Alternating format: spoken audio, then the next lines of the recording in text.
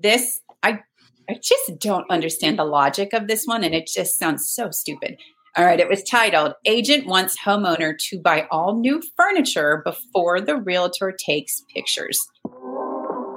Welcome to the Real Estate Replay, highlights and consumer stories in real estate that the industry doesn't want you to hear. Host Wendy Gilch and Lindy Chapman are breaking down the good, the bad, the unethical, and sometimes illegal stories of recent home sellers and buyers. Learn what they did right, what they did wrong, and what they wish they would have done differently. It's the only real estate podcast that tells you the truth, the whole truth, and nothing but the truth about the industry. This, I just don't understand the logic of this one, and it just sounds so stupid. All right, it was titled, Agent Wants Homeowner to Buy All New Furniture Before the Realtor Takes Pictures.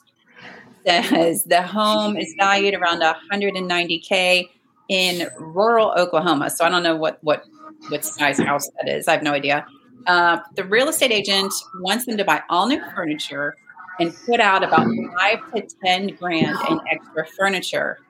The agent went on to tell them that they could probably find a buyer that would just want to buy the furniture with the house. They said, this seems ridiculous. Is this something that they should be doing? They've already freshly painted inside and out and deep cleaned. Should they buy new furniture? I hardly even know where to start with this one. First of all, I've had 3 listings, including one current one that was willing to sell the furniture with the house, and I've yet to find a buyer that wanted to buy the furniture.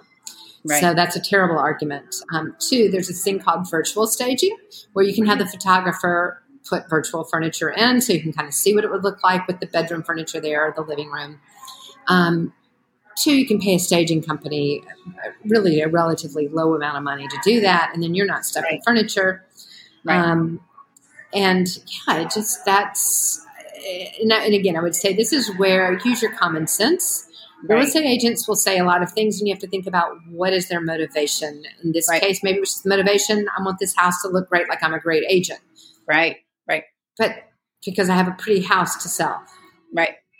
No, that's not really keep the ugly lazy boy and just sell the house. If you have to reduce the price by $10,000 and just let the client know, look, if you want to do this, maybe we could sell it for more, but I don't have a crystal ball. Right. I don't have a crystal ball. No agent does. Right. And, or just price the house appropriately for the fact that you're not going to be selling it based on the emotions of looking like a showcase. And I'm sorry, $190,000 unless $90,000 is the average price in that neighborhood.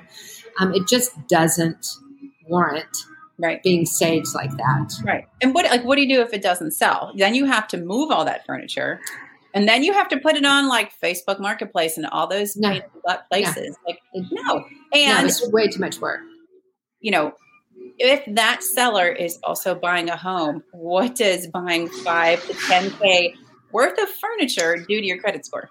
And that is an excellent point, right? You can't buy furniture before you buy a house. You don't want to be going out and putting a lot of items on your credit card. It's easy to spend somebody else's money, right? Right. So that's where I would just say, just use common sense. And if you're a real estate agent listening to this, think about it. Would you do that yourself? And I would think that no real estate agent would do that themselves, spend that kind of money. Right.